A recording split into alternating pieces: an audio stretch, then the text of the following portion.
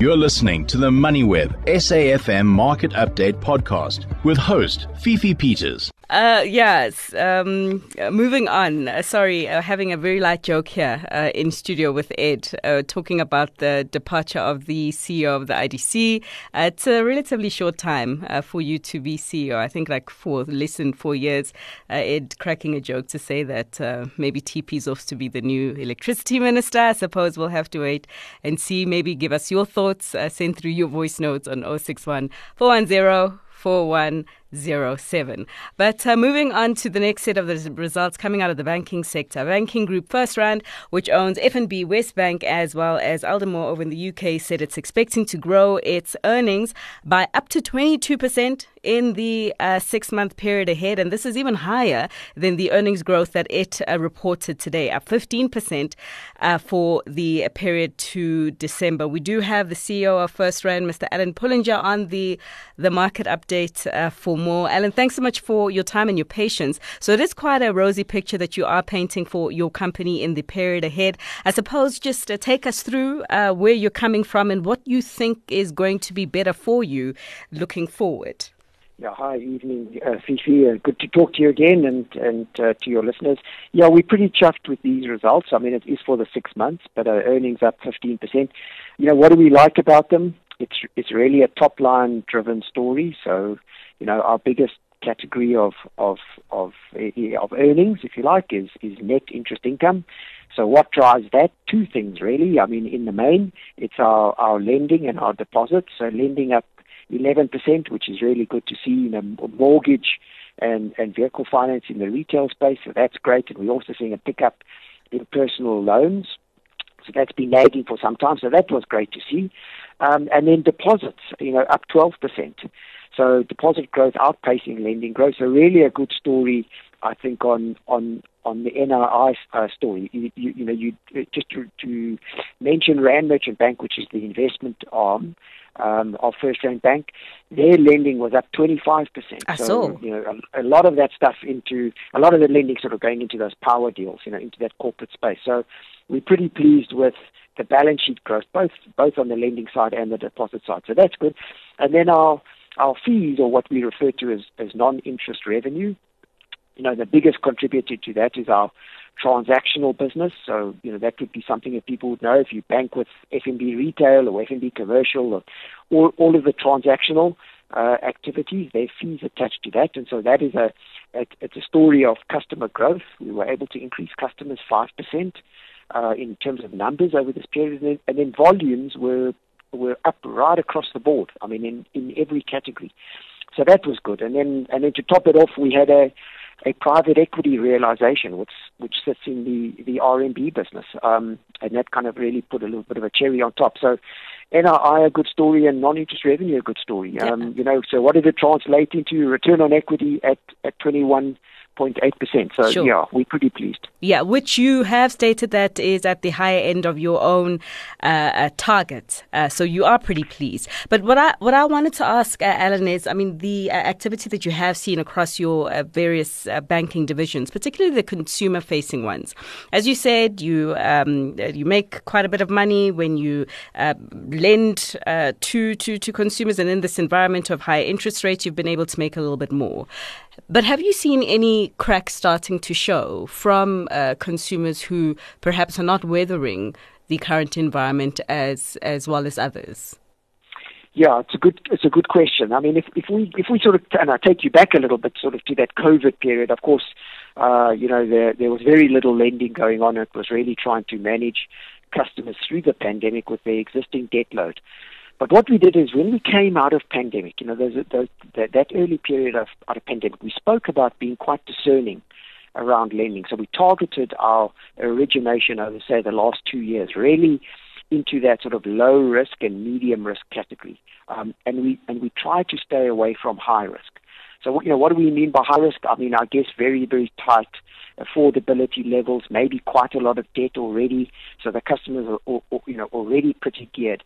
So that sort of cohort of customers we sort of pulled back from, and we said, let's focus on low risk and medium risk. And we really felt those were the groups of customers that could withstand better higher interest rates that you've mentioned, and then also higher inflation, because both of those things, I guess, squeeze the household purse. And so, I think that has helped us, that origination over the last 2 years. So are we starting to see early signs of some stress kicking in? Yes. But it's like well within the expectations, probably better than we're expecting. And I think it's a function of that origination. So, let's see where we go to from here. I mean, I guess, cost of risk is really what we're talking about here. We do expect that to drift higher from these levels, but I don't think the banking sector is going to be looking at any sort of really bad stories around defaults. All right, Alan, what is stealing the thunder a bit from your results and the positive numbers that you've reported today was some of the commentary that you made in your results presentation earlier on today regarding the geopolitics happening in the world, and it's been reported that you slammed South Africa's decision to side with Russia and also with China, and you've warned that our indifference within this Ukraine war could be bad for our banking sector. Can you tell us what you meant by that? Yeah, I mean, I guess it's, there's probably two angles to this thing. One would be a moral position, and we did not express a moral position. I guess people would need to form their own view from a moral perspective. That's not the point we were making. We were making an economic point. And I do think if you look at, let's just to talk the group of countries, international countries, which are very opposed to this war in Russia, and let's loosely call it the bloc of the US, Canada, the UK, Europe, Australia, New Zealand. Okay, so it's a very large economic bloc. If you look at that bloc, the trade of that bloc with South Africa, the investment from that bloc into South Africa is orders of magnitude what we would get certainly from Russia. And so economically, the interests of our country don't lie with offending or turning our back on that massive economic bloc. That's the first point. The second point, the reason I'm raising this is it is so profound for banks in particular. For many businesses, it's irrelevant. But for banks, it's not irrelevant. If you think about banking institutions, it's critical for us to have access to dollars, to be able to access international clearing markets, settlement markets, to access SWIFT. So all of our customers need to make cross-border payments. Those systems and the dollar are all controlled by the bloc I've just spoken about. They control it. It is what it is. And so what you've seen is when those countries want to send a message to a country, like for example what's happened in Russia, they can do it through impacting the banks, and they essentially exclude the banks from accessing those systems. So that is something for us that is it's a major risk. Do I think it's going to happen? I don't think it's going to happen. I hope it doesn't happen. But we must do everything in our power to make sure it doesn't happen, because it won't just impact the banking sector. It will also impact our central bank. And so this is something I think for us to really become acutely aware of. It's not we didn't make a political statement. This is purely an economic statement. What is in the interest of our country, and in particular, what is in the interest of the banking sector? Mm-hmm. Which probably is not a grey listing by the Financial Action Task Force. If we leave it there, and just your comment on that FATF decision last week, and whether it's going to make your life a bit more difficult. Yeah, listen, I mean, it's unhelpful. I mean, let me just put it like that. Is it unexpected? No. I mean, we've been working as a sector for a long time on this. I think it's manageable. So this is really not, a horror story and we must all panic. I mean, we will get through it. It's just another challenge. I made a call out there to sort of National Treasury and SARB and the Financial Sector Conduct Authority. I mean, they really did put a massive amount of work in, over the last probably 18 months to make sure we come out of this review as in the best shape possible. I think that made massive progress. But unfortunately, the SATF review is not one where, listen, if you write the test and you get 85% or even 90%, that's considered a pass. They really set it that you need to pass 100%. And if you've got a couple of issues, particularly if they're key issues, you just fail. And so there are some key issues that we have as a country. We're just going to have to make some progress on it. Sure.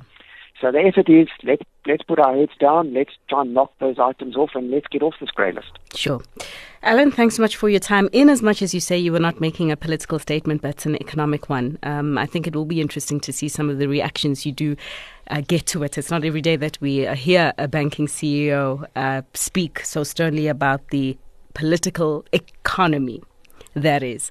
And it would be interesting to see how the politics reacts to your economics. But we'll leave it there. Alan Pullinger, the CEO at FirstRand.